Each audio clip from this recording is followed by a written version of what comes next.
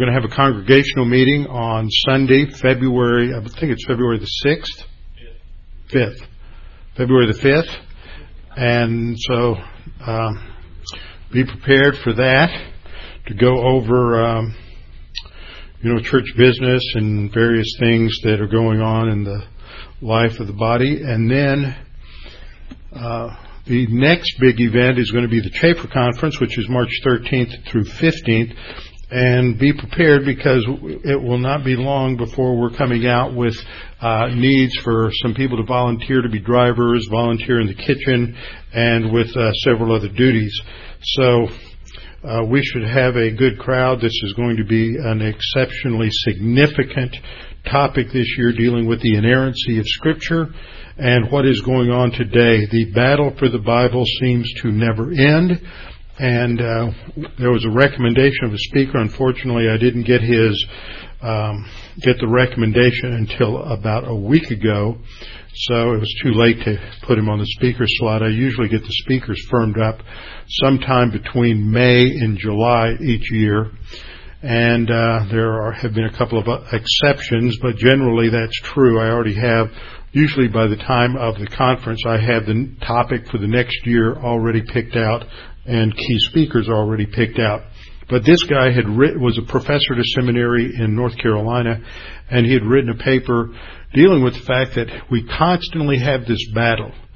The battle for the Bible. Every 15, 20, 30 years we go through it again. Why is it evangelicals can't resolve it? And I thought he had a brilliant observation, which is the basis for his paper, is because there are too many evangelicals who don't have a consistent literal interpretation of Scripture. And if you don't have a consistent literal interpretation of Scripture, then what happens is when you're trying to get the Scripture to fit your theology, you end up having to allegorize or some other way twist the Scripture to get a different meaning out of it. And in other words, you're rejecting its literal meaning. And if you're thinking the literal meaning is wrong, then you're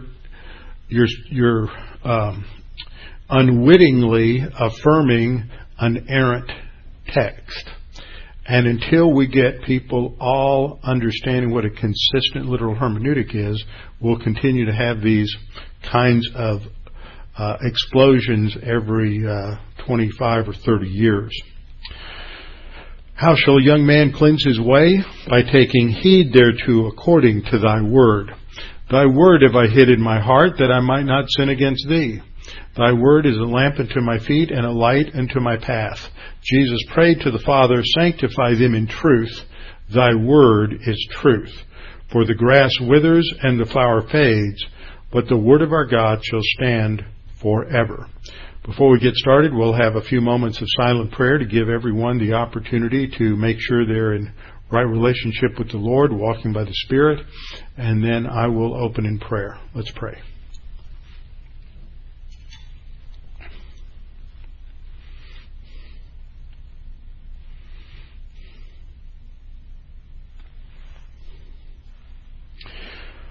Our Father, we are always impressed as we come together to study your word with who you are, with your greatness, your immensity, the expansiveness of your grace and your kindness and your goodness toward us, and for the extent of your power and your love for us, that you have provided everything for us in salvation, and you provide everything for us in terms of our spiritual life. And that no matter what we may face in life, it's not unknown to you and has not been unknown to you for an eternal amount of time. And you have provided everything we need to rely upon you and trust in you. As we see in this psalm, great encouragement as we face our fears, that we need not have any fears because you are with us. Father, we pray that as we wrap up this psalm tonight, that you will encourage us with the message, and we are reminded of what is being taught here. In Christ's name, amen. Open your Bibles to Psalm 34. Psalm 34, and we're looking at the point of the instruction in the second half. We haven't quite gotten there yet. We're starting in verse 8. But the focal point here shifts to fearing the Lord. And so that's a major element in the second half. That's the instruction, is to learn how to fear the Lord. Now, what we see in this particular passage, if we go back and we look at where we finished last time, the exhortation of the whole psalm can be summarized by verse 8. "O taste and see that the Lord is good. Blessed is the man who trusts in Him." Trusting in Him, what we call the faith rest drill, that is mixing our faith with the promises of God, is a foundation for living the Christian life. And the result of the person who trusts in Him is that he will be blessed. And as we see in the context following that, the immediate context, David says, "Oh, fear the Lord, you His saints." That fearing the Lord is how is sort of the flip side of the coin of trusting in Him, because fearing the Lord is related to humility and submission to God's authority and being dependent upon Him, as we will see. Now, as we looked at the beginning of this psalm, we see that fear is a real problem for David. He was escaping from Saul, so Saul's after him. Saul has put a price on his head, wants him dead. And so David escapes to the one place where he thinks that Saul won't be looking for him, and that is in Gath. And he goes to the king there, whose name is Achish. And the question was asked last time, and I hadn't addressed this, is that in the superscript it doesn't talk about Achish, it talks about Abimelech. And Abimelech is a title. It literally means my father is king, Abimelech. And Abimelech, there are three Abimelechs that are mentioned in Scripture. There's the king of Gerar, who's also called the king of Philistia. This is in the time of Abraham, and he's mentioned in Genesis 20 and Genesis 21. And there's another Abimelech mentioned in Genesis 26. And the first Abimelech is mentioned in Genesis 20 and 21. This is when another episode when Abraham is telling Abimelech that, "Oh, this isn't my wife, this is Sarah, my sister," and goes, and there's a problem there.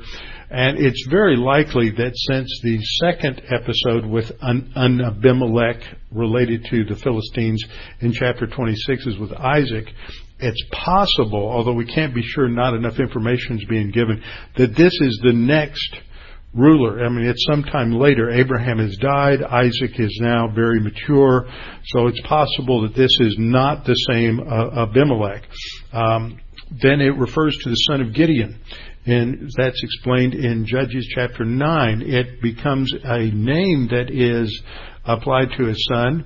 And if you remember the story, after Gideon defeats the Midianites in Judges chapter 8, he then leads the people into idolatry. He sets up a priestly ephod for people to come and worship. The ephod was a priestly garment, and he puts this up and people worship it. But before that happens, the people had come to him as a result of his defeating the Midianites and offered him the kingship. They said, "Would you be king over us?" And he, in humility, says no.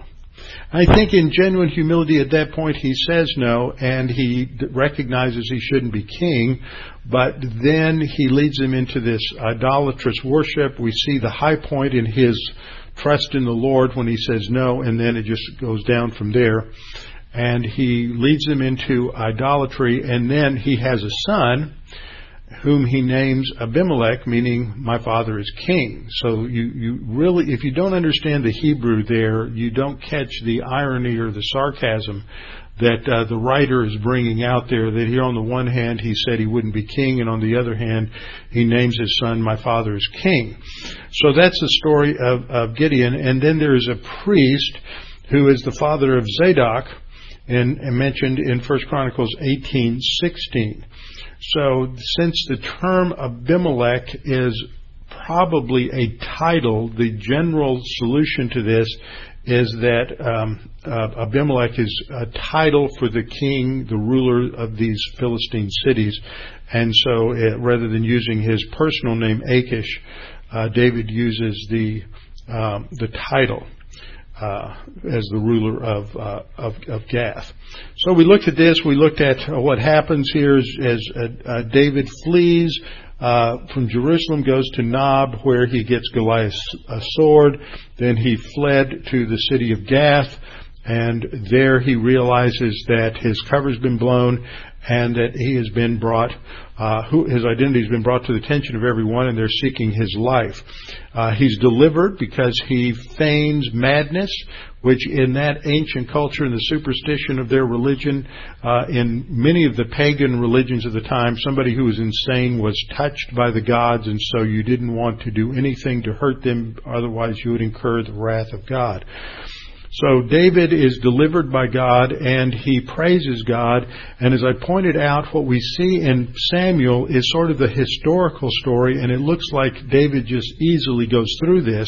But then when we read in Psalm 34, we realize David, whom we normally think of as someone who is not fearful, someone who is very courageous, that like every human being, because of a sin nature, we have struggles with fears, anxiety, worries. All of these things easily beset every one of us for any number of reasons and circumstances, and that's brought out in the psalm. He says in verse 4, "I sought the Lord, and He heard me and delivered me from all my fears." And we never understand that in 1 Samuel 21, but it's clear here that he's very much afraid. And in verse 7 he says, "The angel of Yahweh encamps all around those who fear Him." And the shift is fear for the circumstances to recognize that the solution to facing our circumstances and not giving in to fear is to fear God. So we either fear the creation, or some aspect of the creation, or some circumstance in the creation, or we fear God, one or the other. If we're fearing the creature or the creation, then we're not fearing God. Those are mutually exclusive. So the solution to fear, worry, anxiety, distress, heartache, all of those things always comes back to fearing the Lord. So David structures this psalm according to two ways of expressing praise. The first is declarative praise, and the second is descriptive praise. Declarative praise is in the first 10 verses. He vows to praise God, and he invites or calls others to join him in praise to God in the first 3 verses. Last time we saw that he describes God's deliverance of him in the next 4 verses, in verses 4 through 7, talking about how God delivers him from all of his fears, the sufficiency of God's omnipotence and the sufficiency of God's grace. And then he is going to invite the readers to trust the Lord fully for protection and provision in verses 8 through 10. That finishes that first section, and then the second section is descriptive praise. And part of the elements of descriptive praise that distinguishes it from declarative praise is that it not only invites people to praise God, but instructs them in how to praise God and in what the foundation for praise to God is. If God is going to work in your life, then you need to fear Him. And that is exactly what we see starting in verse 11. "Come, you children, listen to me. I will teach you the fear of the Lord." And the rest of the psalm is an instruction on how to fear the Lord. So he calls upon others to learn and experience God's goodness in verses 11 and 12. And then from verses 13 to 22, he will instruct them on God's goodness and how to fear the Lord. Just as a reminder, we looked at the 4 different kinds of parallelism. Synonymous parallelism is when the 2 or 3 lines of the text basically say the same thing in different words. Synthetic parallelism is when the first line is developed or expanded or completed by the second line. Antithetic parallelism is when there's a contrast between what is said in the first line and what is said in the second line, as we see in Psalm 90, verse 6. In the morning it flourishes and grows up, but in the evening it is cut down and withers. So the second line is a contrast to the first line. And then emblematic parallelism is when the idea expressed in one line of a verse is a picture or an emblem of something that is expressed in the second line. So as I pointed out last time, as we come to verse 7, David states a universal or gnomic principle that the angel of Yahweh encamps all around those who fear him. If you fear the Lord, then the angel of God today in the church age, that would involve the power of God. The angel of Yahweh is the pre-incarnate Lord Jesus Christ, who appears on the scene as a theophany throughout the Old Testament. But once you have the birth of Jesus, there's no longer an appearance of the angel of Yahweh. You have an angel of the Lord who appears to Joseph and to Mary, but not the angel. And we've learned in both of those episodes that the angel that appeared to Joseph and to Mary is Gabriel.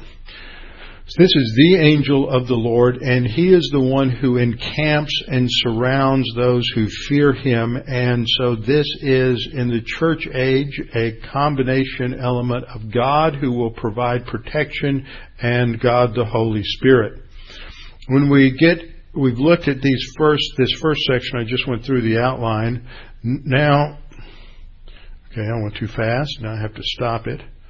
Now we're looking at this, what comes up in 8 through 10. David is exhorting or challenging others to trust the Lord for protection and provision. This is seen in verses 8 through 10. Verses 8 through 10. So, verse 8, he invites people to experience the Lord. Taste and see that the Lord is good. And then we see that it's a synthetic parallelism because the second line isn't a synonym of the first line. It develops it. And it's basically saying, if you taste and see that the Lord is good, if you fully experience him in your life, then you will be blessed. Because the result of tasting and seeing him is, or what that really means, is to trust in him, to fully trust in him, and the one who trusts in God will be blessed. These two words, taste and see, are basically used metaphorically. And the tasting is not just getting a little nibble like when you go through Costco or H-E-B and during the week and they have people out there with the little samples and you take a little taste. It is fully enjoying something, taking something, eating it, chewing it up, swallowing it up, where it becomes part of you and it's internalized. It's a picture of faith in the Scriptures. This is the same thing that we see in the Lord's table. When we eat the bread and drink the cup, it is a symbol of faith, of completely accepting and internalizing who Jesus Christ is and what he did on the cross. So this is what David is saying here. It's not saying just have a little sampling of the Lord, but fully accepting and trusting him. So in that sense, in the second line, you have that specified as trusting in him, but then it talks about the result, which is that we are blessed or we're happy, we have full joy.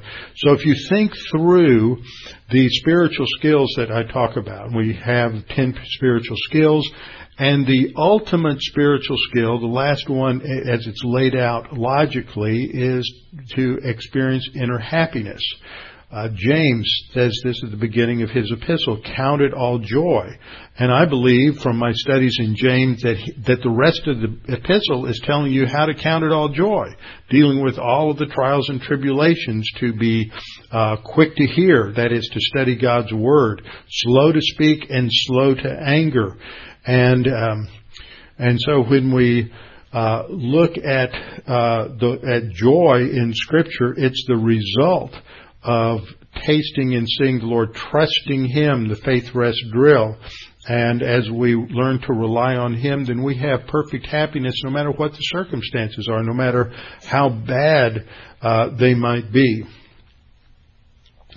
We see that the Lord is good. This is the Hebrew word tov, which basically means things are in accord with their design. But it comes in certain passages to be applied to something that is more than just according to plan, but it takes on a nuance of righteousness.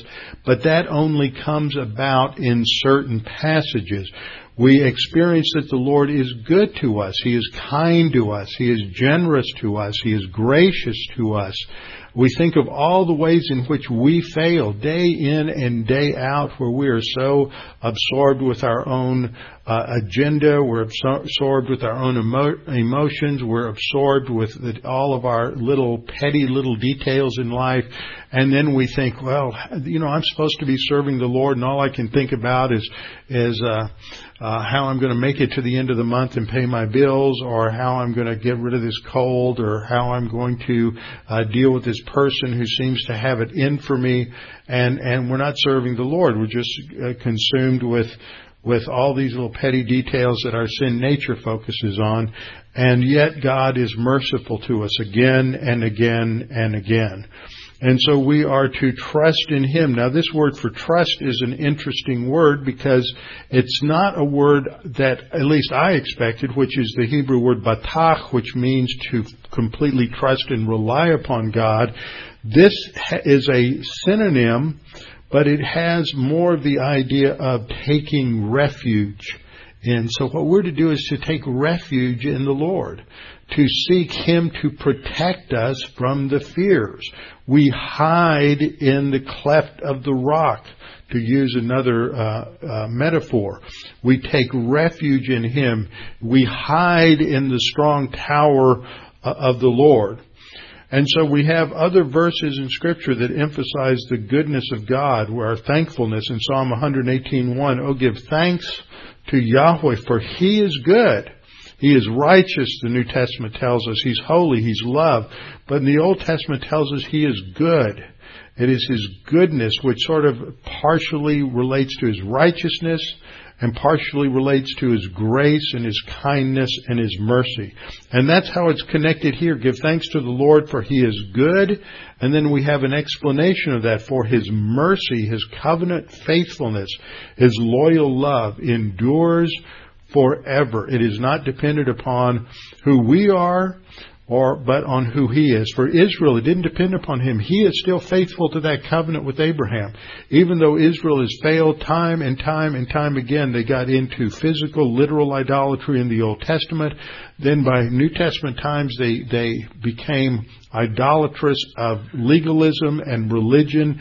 And today many Jews in the world are just as idolatrous, but it's the idolatry of atheism, the idolatry of secularism, the idolatry of agnosticism and their own human ability. But God is still faithful, and He has a plan for Israel that cannot be undone, no matter how many anti-Semitic presidents or anti-Semitic chancellors or anti-Semitic prime ministers there are in the countries of the world. God's plan is going to work itself out.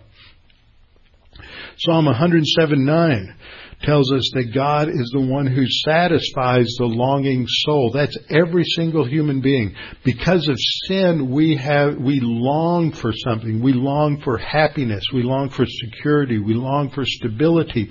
We long for safety. But as David experiences, there's no safety in the devil's world. There's no security in the devil's world. We all have our fears and worries and anxieties. They may be related to financial stability. They may be related to having a job. They may be related to our health. They may be related to our children's health, our grandchildren's health.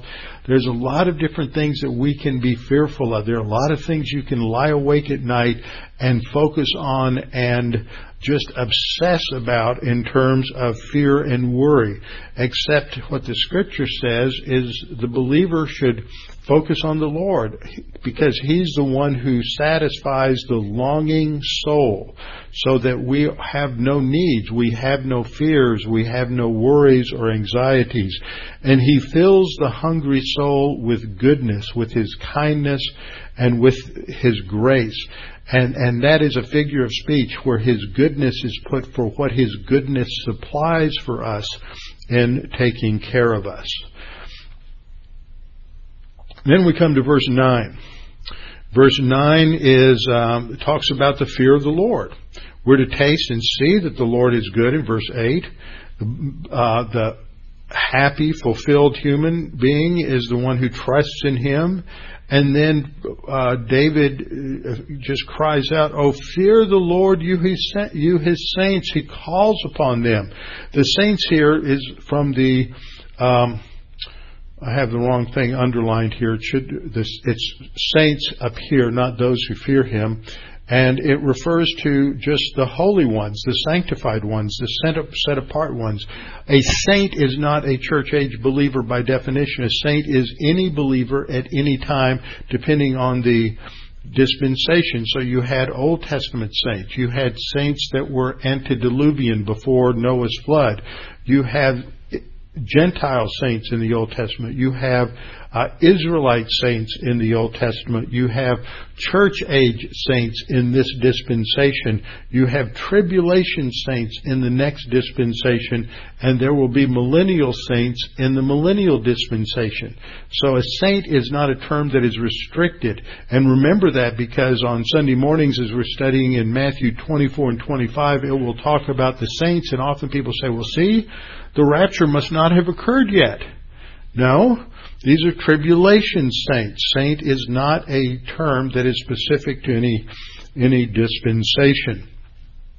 So we're to fear the Lord, because there is no want, there's no need. This reminds me of Psalm 23:1. The Lord is my shepherd. I what? I shall not want. I shall not need. That tells us something about most modern psychological models are all based on a need idea, that the problem is man has these needs and then he can be happy once the needs are met. And there's an element of truth there. But the Bible says that as long as you're a sinner operating with a vacuum in your soul, you always have spiritual needs, and God is the only one who can fill that vacuum. It's not going to be through the methodologies of Freud and Jung and Maslow and, the infinite number, it seems, of modern psychiatrists. There's no want to those who fear Him. The solution to the problems of life, to the fears, worries, anxieties, and uncertainties is a close relationship with God. You build that close relationship with Him today, and He frees you from those fears, worries, and anxieties. But sadly, for a lot of people, they've spent 50 years of their life camping out on their fears and worries and missing out on what God has for them because they just don't want to trust Him. Psalm 22:3, we read, "You who fear Yahweh, praise Him." So one of the things we learn in relation to what does it mean to fear the Lord is that we're to praise Him. You who fear Yahweh, praise Him, all you descendants of Jacob. So here he's talking about Israelite believers. All that you descendants of Jacob, glorify Him, and fear Him, all you offspring of Israel. So Psalm 22 is focusing on much the same theme. So what does it mean to fear the Lord? I want to sit down today and looked at, there are a lot of verses related to fearing the Lord, and I worked out a number of 9 different principles or summations on what it means to fear the Lord. And so we see this. First of all, the fear of the Lord is critical and foundational to all spiritual growth, as it's expressed in the Old Testament. You cannot grow spiritually without the fear of the Lord. You will not experience happiness or joy unless you fear the Lord. You won't experience any form of spiritual growth unless you The fear of the Lord, it's related to the development of wisdom, which is skillful spiritual living, understanding, which is related to discernment, being able to make good decisions by applying doctrine, and knowledge, just understanding not just the facts, but how they relate to life.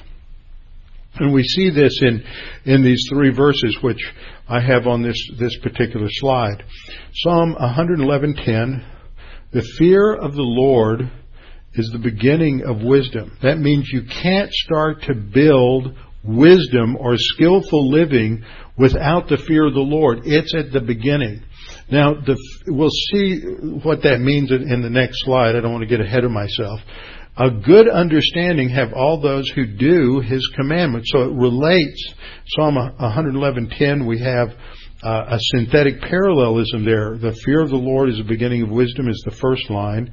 The second line is a good understanding have all those who do His commandments. So doing His commandments is what we'll see someone who has the fear of the Lord does. They obey Him.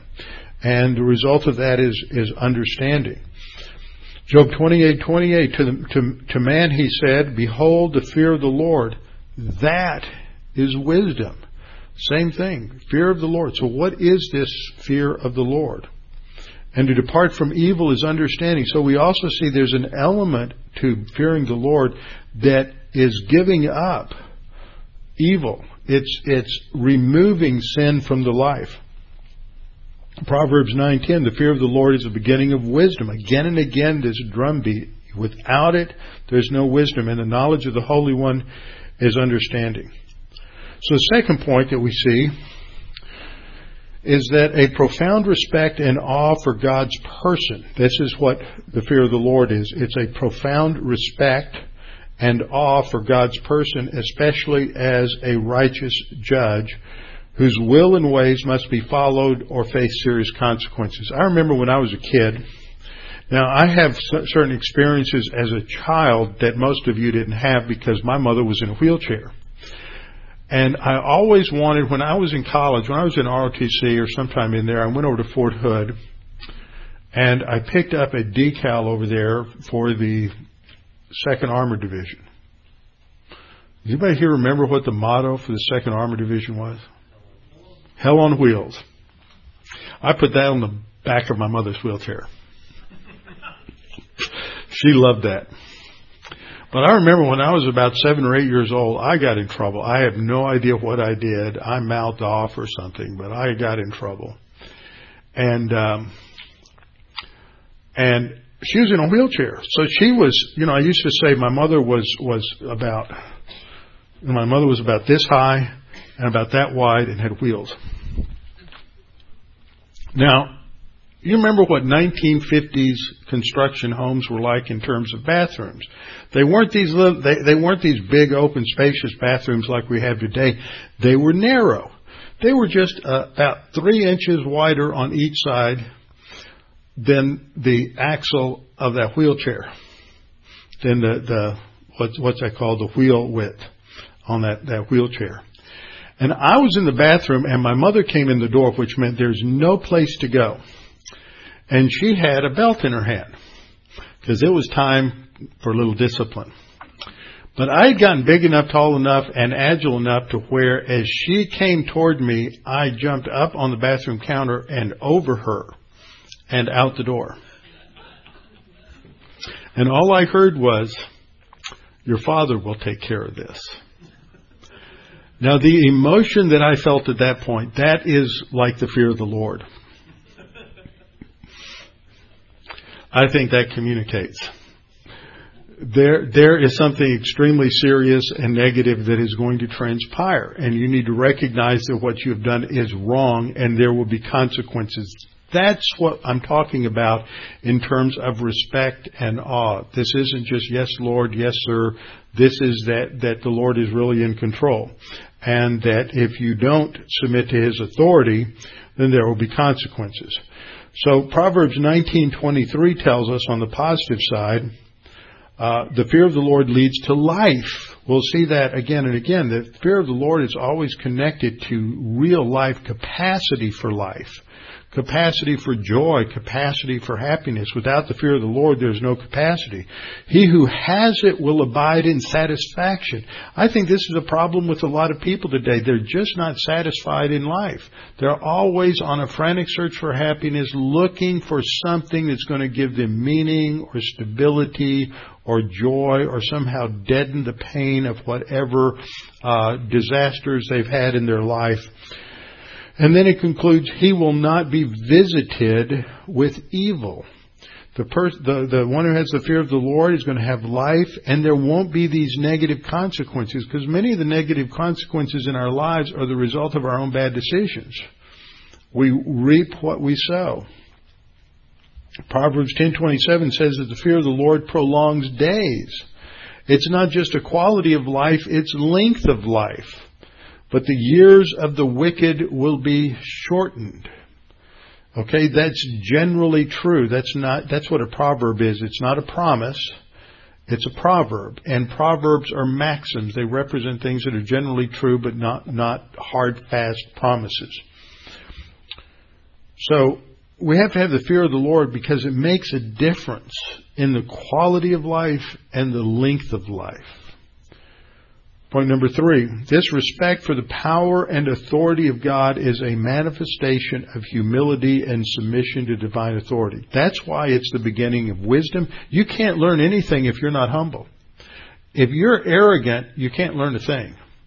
If you are full of yourself, you're never going to listen to wisdom. You think you already know the answer. If you are not submitted to the authority over you, you are bound for a failure and a major collapse in life. And so, the fear of the Lord is the start for everything. If you don't submit to God's authority, if you can't recognize He's in charge, then the end result is self-destruction. So, Proverbs 15:33 says, the fear of the Lord is the instruction of wisdom.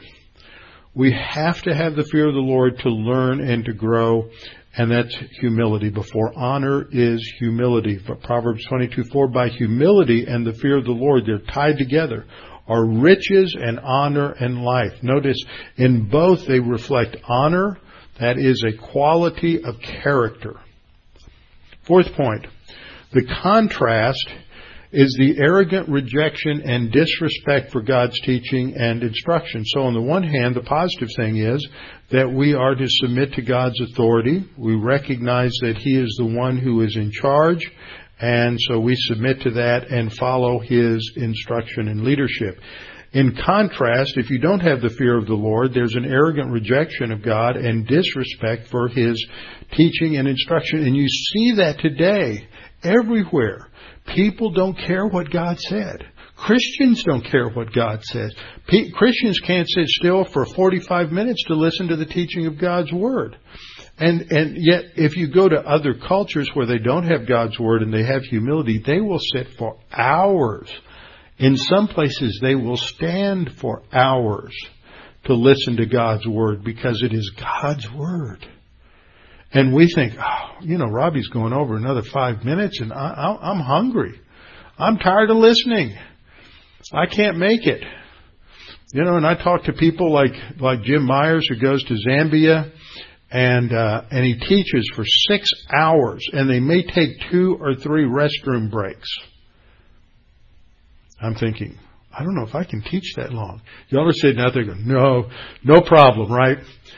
But you go to India, and I've heard the same story from pastors who've gone over to India, and they say, I got there at 4 o'clock in the morning, and there were 500 people waiting for me to teach them the Word, and I taught for 3 hours, and then I left, and I went to the next village.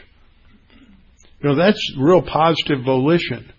And people who walk, we went to Kazakhstan with Jim Myers in 2000, there were pastors who came from the various central republics, Uzbekistan and Tajikistan and Kyrgyzstan, and they had taken buses and been on buses and trains for 2 or 3 days to get to Almaty in order to study the Word of God for 2 weeks. Just that is what it means to want to know the Word of God. But those who don't, the church can be around the corner, can be the best Bible teacher in the world, but they just want to sleep late and be a bedside Baptist.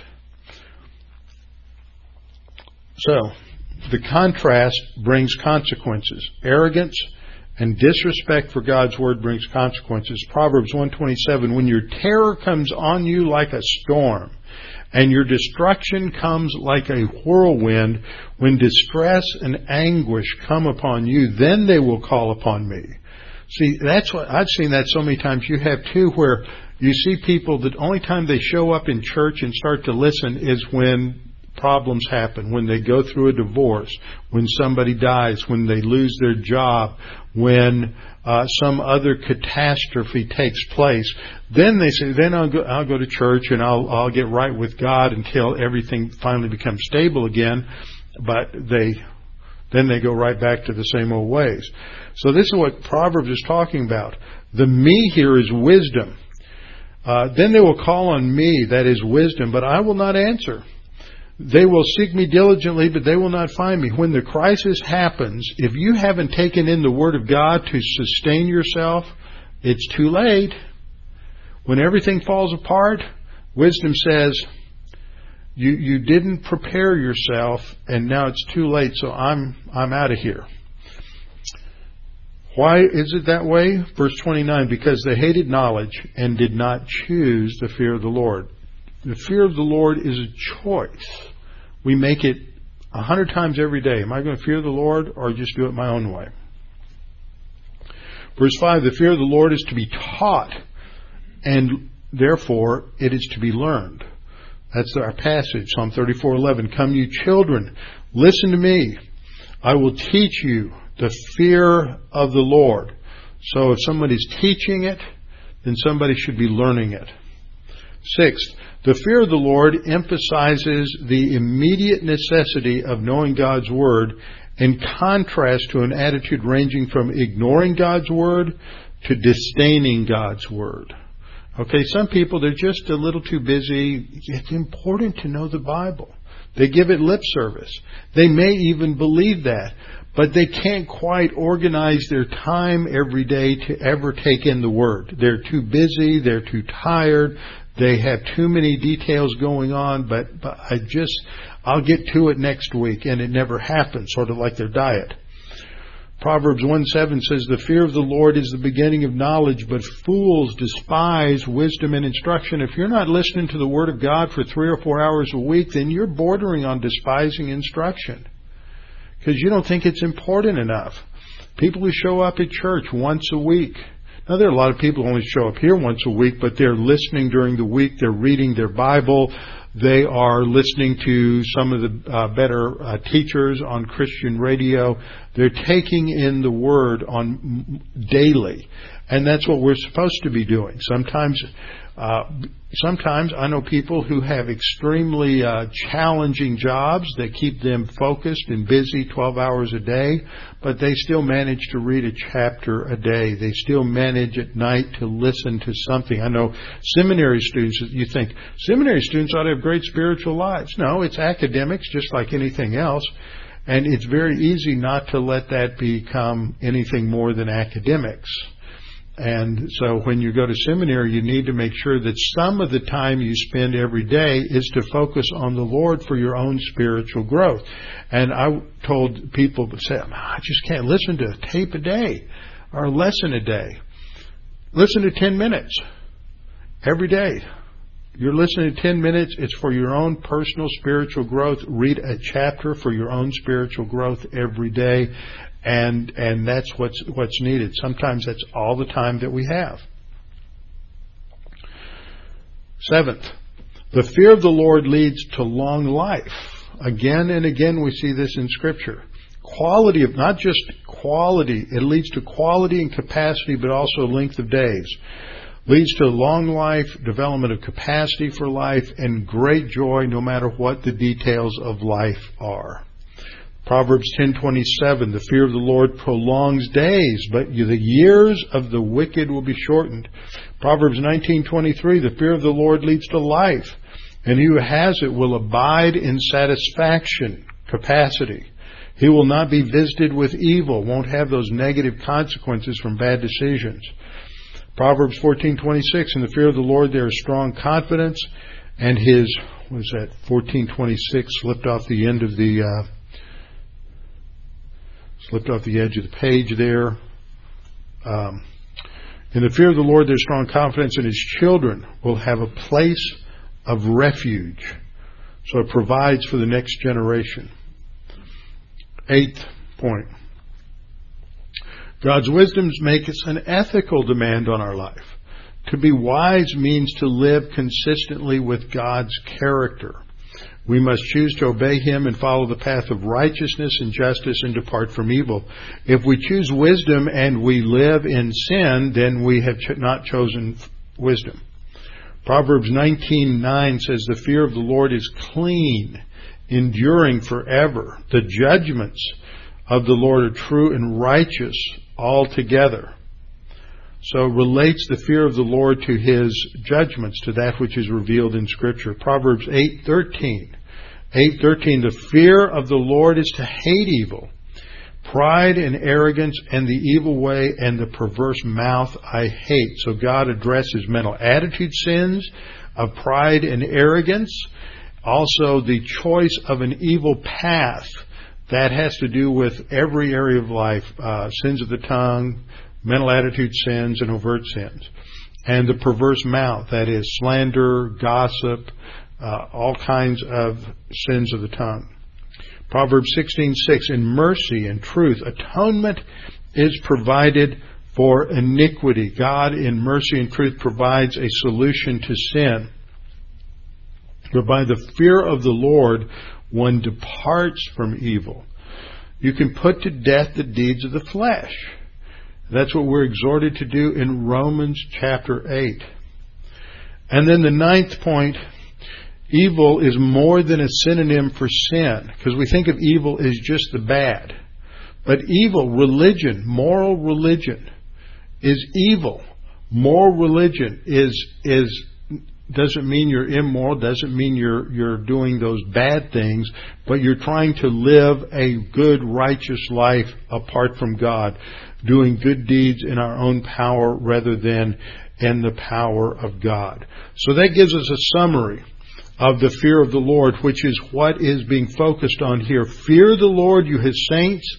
There's no want, there's no lack to those who fear Him. And then he contrasts that with the young lions. Verse 10, the young lions, this is representing His enemies, those who are seeking His life, who seek to devour Him and destroy Him. And often those who are sinners are focused on, are represented as beasts like the kingdoms of man in Daniel chapter 7. The young lions lack and suffer hunger. They're not really happy. They're miserable, and they have great needs, and that's one of the reasons that they are seeking to fill them with drugs or with sexual enjoyment or with status symbols or whatever it may be. But those who seek the Lord, and that's that word we studied earlier, the word darash, which is back in verse 4, I sought the Lord and He heard me. That's a word for prayer, earnestly, diligently seeking. Those who seek the Lord, those who diligently and earnestly seek Him in prayer, they shall not lack any good thing. Notice how that develops from there's no want to those who fear Him. Those who seek the Lord shall not lack any good thing. So this is Psalm 34:10. Notice it's an antithetical parallelism and a contrast between the first line and the second line. Those in the first line are the young lions, the unbelievers, those who are not trusting God, and the second line is in contrast. It's those who seek the Lord. All right, so here's what we've done. We've looked at the declaration of praise in the first 10 verses.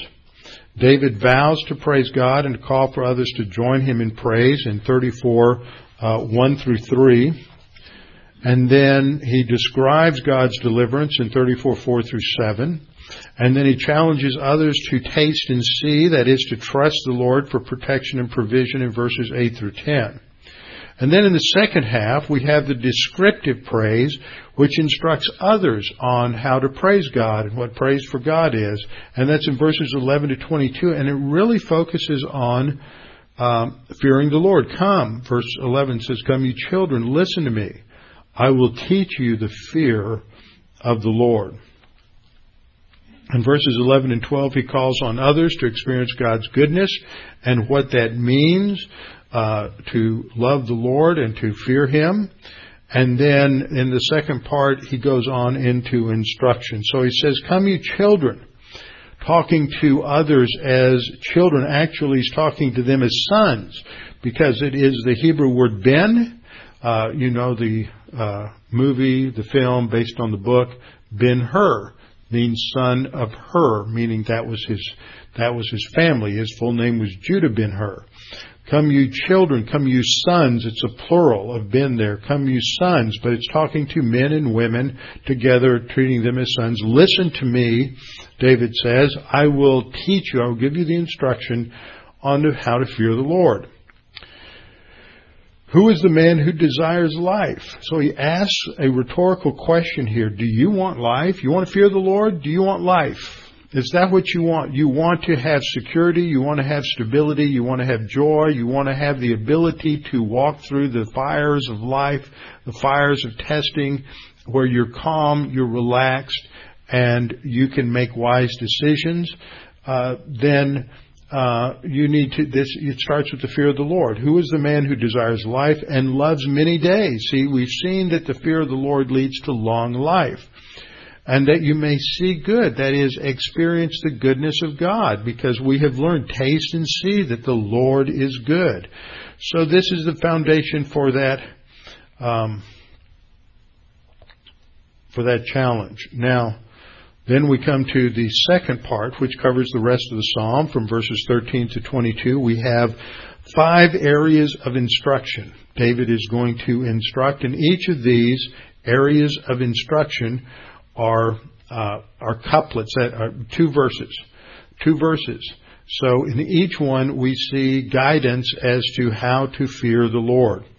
The first 2 verses, verses 13 and 14, basically can be summed up as do not follow evil in word or deed. In other words, don't get caught up in sins of the tongue, where you are saying caustic things about people, saying negative things about people, gossiping about people, telling things about people that are not true. And that includes getting on the internet and sending things around that aren't true without vetting them first. This is a terrible thing, and Christians and conservatives are horrible about this. Liberals are too, but I don't get emails from liberals like that. You don't either, probably, unless you have nasty relatives. Okay, so we have to not follow an evil word or deed, but pursue goodness and shalom, peace, health. Okay? So what we have here is, at the very beginning, which is the idea of guard your tongue from evil. Put a guard on your tongue. Watch what you say. Be conscious of what you are saying. And your lips from speaking deceit. So we have almost a chiasm here. Keep your tongue and your lips from speaking deceit. No, keep your tongue and your lips from speaking deceit. So one from evil and one from speaking deceit. So it's a synonymous parallelism there. Pursue, and then and the idea here is to pursue this with, and then verse 14, depart from evil, which is the Hebrew word sur, which means to turn aside or depart. So both of these verbs indicate intentionality and thoughtful planning. This is something that you are working out conscientiously, that you are going to put a guard on your mouth and you are going to eschew evil. and you're going to instead do good. And for the church age believer, that means walking by the Spirit. You are going to seek peace. That is shalom. And in a broader sense, that's reconciliation with God, and we could apply that to evangelism.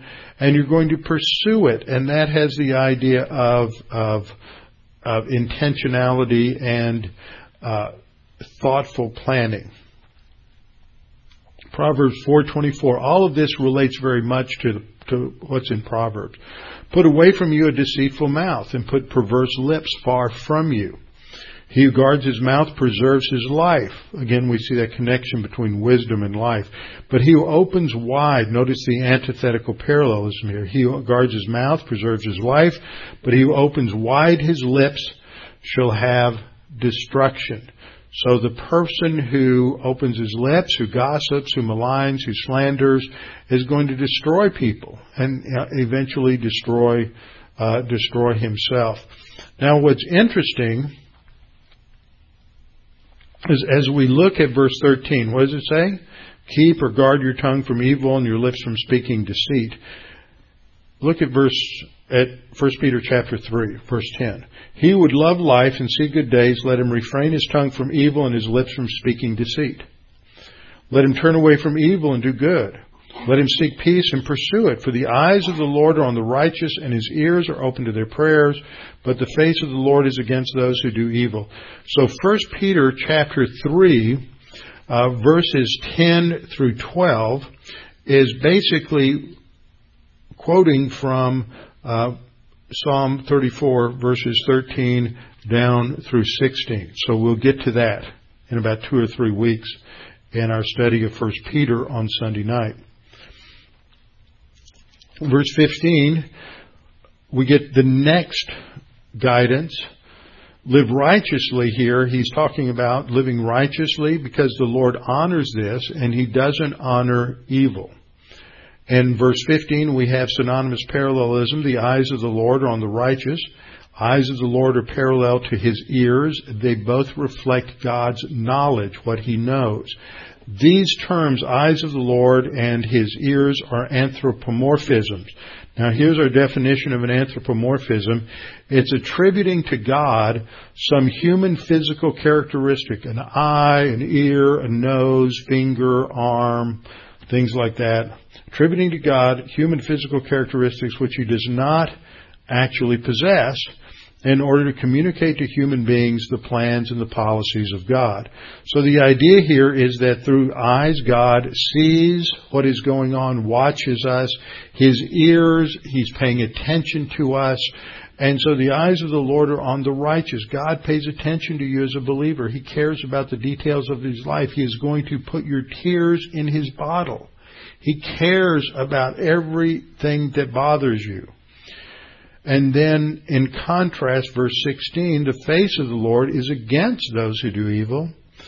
And it's a synthetic parallelism, so the second line expands on that and says to cut off remembrance of them for the earth. There will be a time when the wicked will be remembered no more.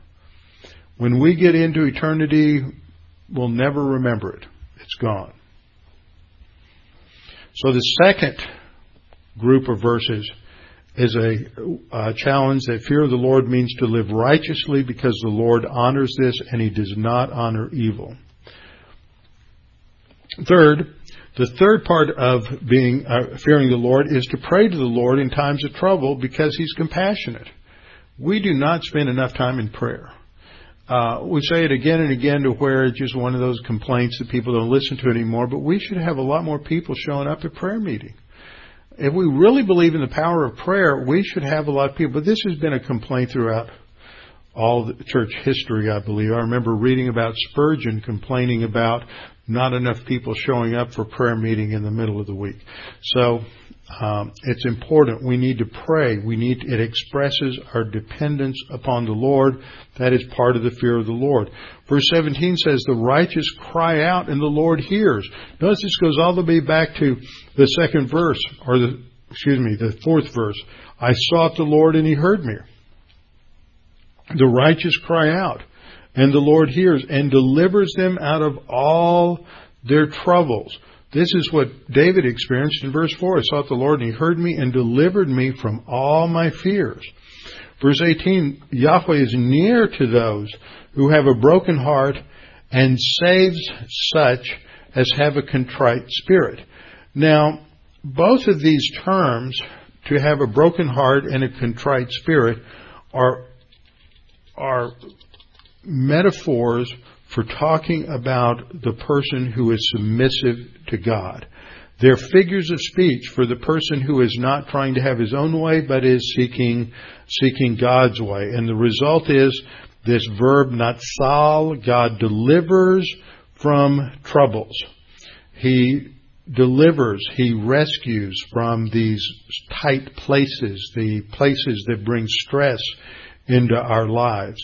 And that word natsal on the left for deliver is echoed in the next couple of verses. In verses 19 and 20, where the fear of the Lord is represented by the believer who goes through many fiery trials but is delivered by the Lord. It says, many are the afflictions of the righteous, but the Lord delivers him out of them all. See, why does He deliver them? Because they cry out in the midst of their troubles. Verse 17. Many are the afflictions of the righteous, but the Lord delivers him out of them all. God guards all His bones, not one of them is broken. That idea, not this verse, it's not quoted, but that idea is applied to Jesus on the cross, that not one bone was broken. But the verse isn't spoken of as a fulfillment of prophecy. This isn't messianic. So, the Lord takes away or delivers us so that we are rescued from trouble. See, John 19:33 has this idea that when they came to Jesus and saw that He was already dead, they did not break His legs. That's it's kind of an illusion, but it's not a statement of prophecy. It's just simply sort of an applied idea. Then we come to verse 21, and this is the fifth area of instruction, that for those who fear the Lord, they are to take refuge in the Lord, because those who do will not be condemned. And it closes out, evil shall slay the wicked, and those who hate the self-righteous shall be condemned. It's self-destruction to be evil or to hate the righteous. But in contrast, verse 22, the Lord redeems the soul of His servant. He purchases us. This is talking about spiritual salvation. We are purchased with a price. The Lord redeems the soul of His servants, and none of those who trust in Him shall be condemned. I think that's a great verse for eternal security. God will redeem us, and none will be condemned. What does Paul say in Romans 8:1? He picks up on this idea. There is no condemnation to those who are in Christ Jesus. That's how the Bible fits together. So what we've seen in Psalm 34 is David's expression of how he faced his fear in prayer, dependence upon the Lord. His idea of coming up with a technique of feigning madness is not something that he just thought, oh, well, that sounds like a good idea. It's a result of prayer. Through prayer and dependence upon God, God led him in that direction. And so that was how he was able to escape. So next time we'll come back and we'll get into our next chapter in 1 Samuel chapter 22. Father, thank You for this opportunity to study through this psalm, to come to understand its importance for our life, that just as David faced fears and worries and anxieties, so we too face fears, worries, and anxieties, but our solution is the same as his, and that is to seek You in prayer, the vehicle for expressing our trust and our reliance upon You, knowing that You will be our refuge. You will be the one to rescue us and to deliver us. And even if it means physical death or even a time of suffering, for we're not promised that that won't happen, that You will provide for us in grace, and You will sustain us no matter what happens physically, but spiritually we will be rescued and we will always spend eternity with You. And we pray this in Christ's name. Amen.